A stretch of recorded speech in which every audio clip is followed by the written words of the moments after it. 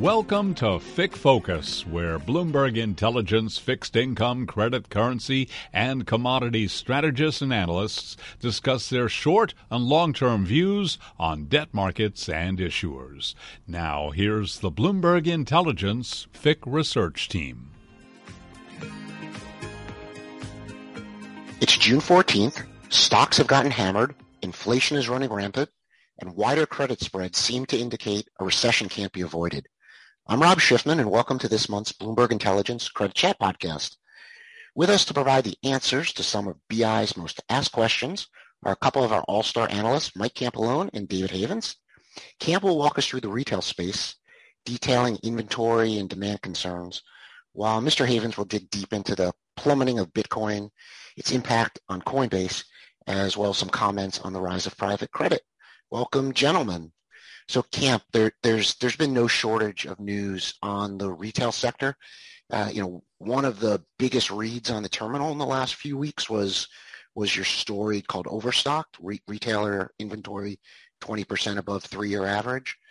On a personal basis, I really just want to know where the biggest sales are going to be and what stores to go to.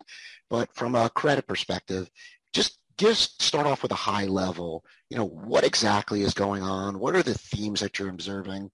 And is it having any real impact on credit? Yeah, absolutely, Rob. You're right. A lot going on in retail for both investment grade and high yield issuers, for sure. So zooming out to some of the macro elements we've been writing to over the past few months, you have higher costs from labor and transportation that were really already an issue entering 2022, and now rising inflation, weakening consumer confidence that could threaten consumer demand and really add pressure to both top and bottom lines for many retailers. So we're starting to see signs of this appear in the growing amount of retailer bonds that are at risk of facing a credit rating downgrade. And then also year to date, the Bloomberg US Dollar IG Retail Index has actually slightly outperformed the Bloomberg High Grade Index on an excess return basis, while on the high yield retail side, that high yield retail index has significantly underperformed the Bloomberg High Yield Index. So just to give some, market color there on the retail space. So yeah, like you said, we pointed out earlier this year that retailers were holding about 20% more inventory than they had on average over the past 3 years. And that number actually has continued to grow after many of the retailers reported their first quarter results. So really the ultimate risk there of a retailer being overstocked with inventory could mean a rise in promotions and lower pricing power if demand lags retailer expectations, and then especially as consumer spending habits shift towards experiences and travel. So a lot going on there, but that's kind of what we've been focusing on at a higher level. So what are you observing, though, from consumer habits? Because it's an interesting dichotomy, right? We've got this sort of runaway inflation, but if these stores have too much product and prices are coming down, maybe you're not actually seeing that from the retail side. So what's happening? Are people spending more or are they spending less?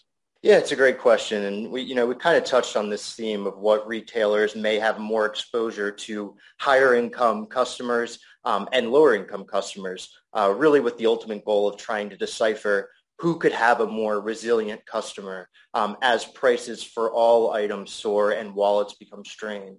So in the analysis that you can find on the terminal, we define a higher income customer as the top two income brackets of Bloomberg's second measures customer income data.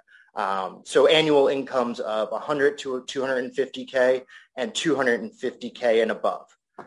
So ultimately, our analysis that incorporated this unique data really supported the thesis that Nordstrom, one of the names we were looking at with this piece, does cater to a more affluent customer, with 54% of its customers over the past 2 years falling in this top two income bracket.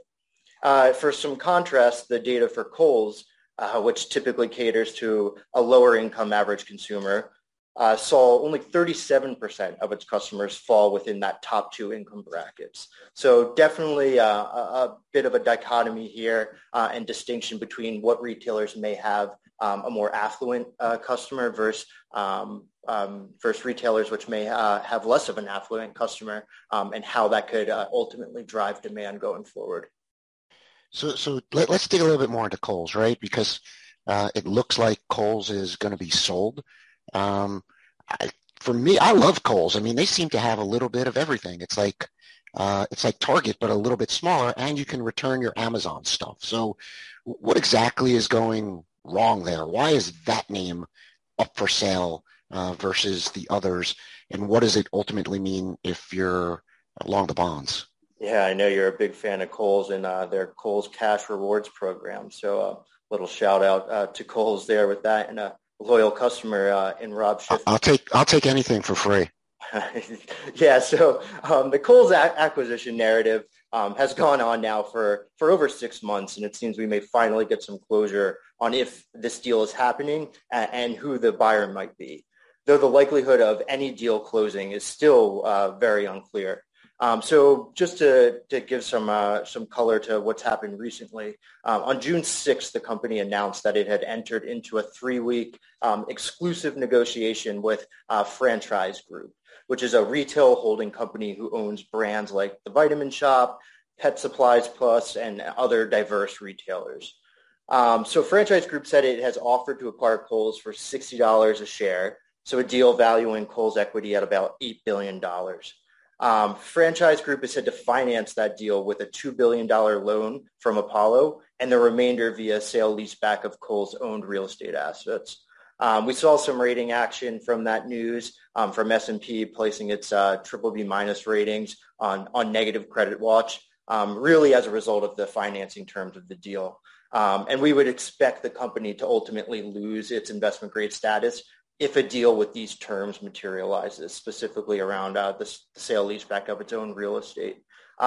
Just to give some color as where Kohl's is at now, adjusted leverage was about 2.5 times as of 1Q, and it reported a net value of about $7.8 billion of property and equipment on its balance sheet as of April 30th. So, definitely a dynamic story. And ultimately looking like a sale leaseback of that own real estate is ultimately going to be used to help fund the deal if an agreement and deal actually materializes. So just a little color there. Gotcha. Interesting stuff there. So let's move to like one of the big boys, to Target, right? You'd think like Target's got low prices. They've got a little something for everybody. You would think those stores like Target would attract everyone, particularly as we're heading into a recession. Yet all I read and see is Target stock getting annihilated. Exactly why? Like, what went wrong there? And again, like, does it even matter for credit, or do they have so much financial flexibility that nobody seems to care? Yeah, great question. We've definitely shifted to more of a negative tone on Target's bonds this year, and really believe there's potential for the spread gap between Target and Walmart's bonds to expand further. So just to give some color, Target's bonds due in 2030 traded last September at spreads that were in line with Walmart's similar issued notes, but now trade 30 bips wider. And really the reason for why that's happening is Target's second profit outlook cut in a matter of 3 weeks raises concern that the pain points the retailer was describing and experiencing in its 1Q results were really specific to Target itself and its supply chains and inventory management inefficiencies. So there was some concern that, yes, all retailers were going to be in this state where they had too much inventory, whether it was because delayed in inventory arriving in stores or from just a mismanagement of specific category types that were overordered or underordered. But really what we're concerned with now is that Target really, misstepped on these items beyond what the average investment grade retailer reported in 1Q around inventory management. So very specific issues to Target, and we're concerned on execution risk going forward. Gotcha. So why don't we try to end on a positive note? You mentioned earlier that Nordstrom's you thought had some positive news in high yield. Are there any names that you really like here? You think are better positioned than others? A lot of negatives there and negative news out there on retail. Like you said, a little bit more positive tone on Nordstrom and high yield. In investment grade, Dollar Tree is a name we continue to see positive catalysts for, especially amid a high inflationary environment that we're in now, where dollar stores typically perform well. So Dollar Tree's bonds trade at a discount to peer Dollar General's similarly rated notes. But we think that continued operational improvement at Dollar Tree's Family Dollar banner stores could be a catalyst for compression of that spread discount gap in its bonds. So Dollar Tree is a name we continue to lean more positive on, and one that we think is worth keeping an eye on as well for the remainder of the year.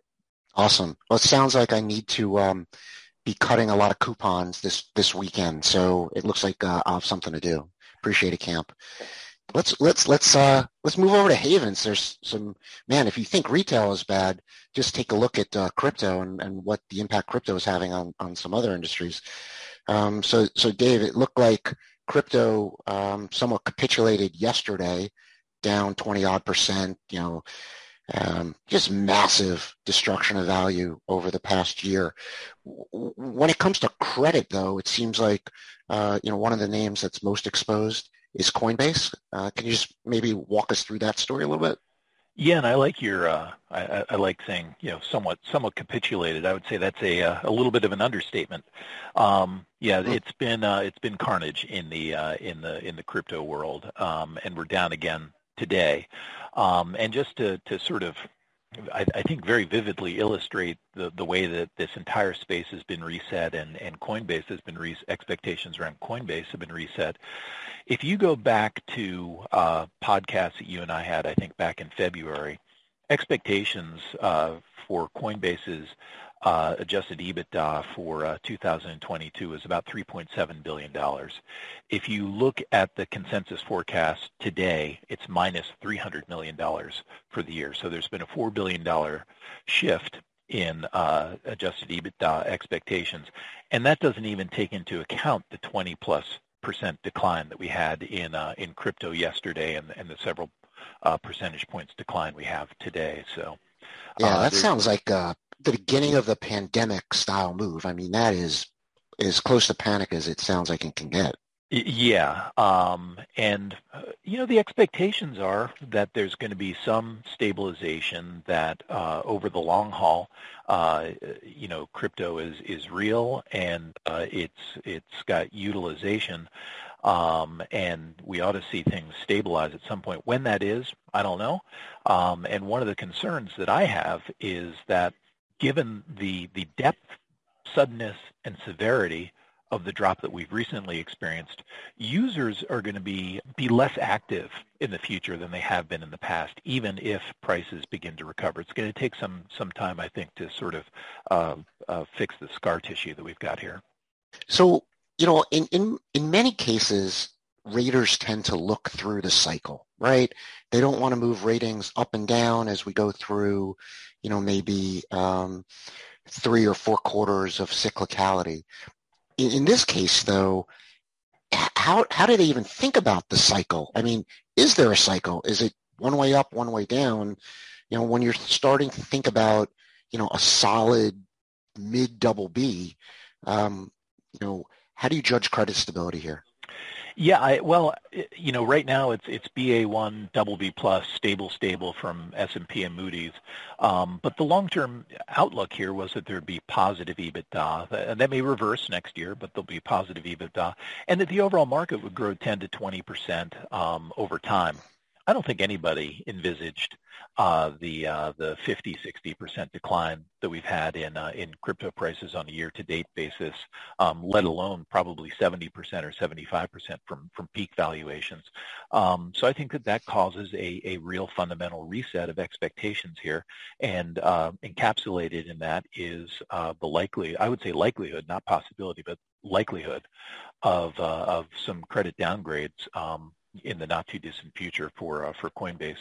And certainly you're seeing the company, react in a substantive way. The news today is that Coinbase is going to cut back on expenses and reduce its staff by 18%.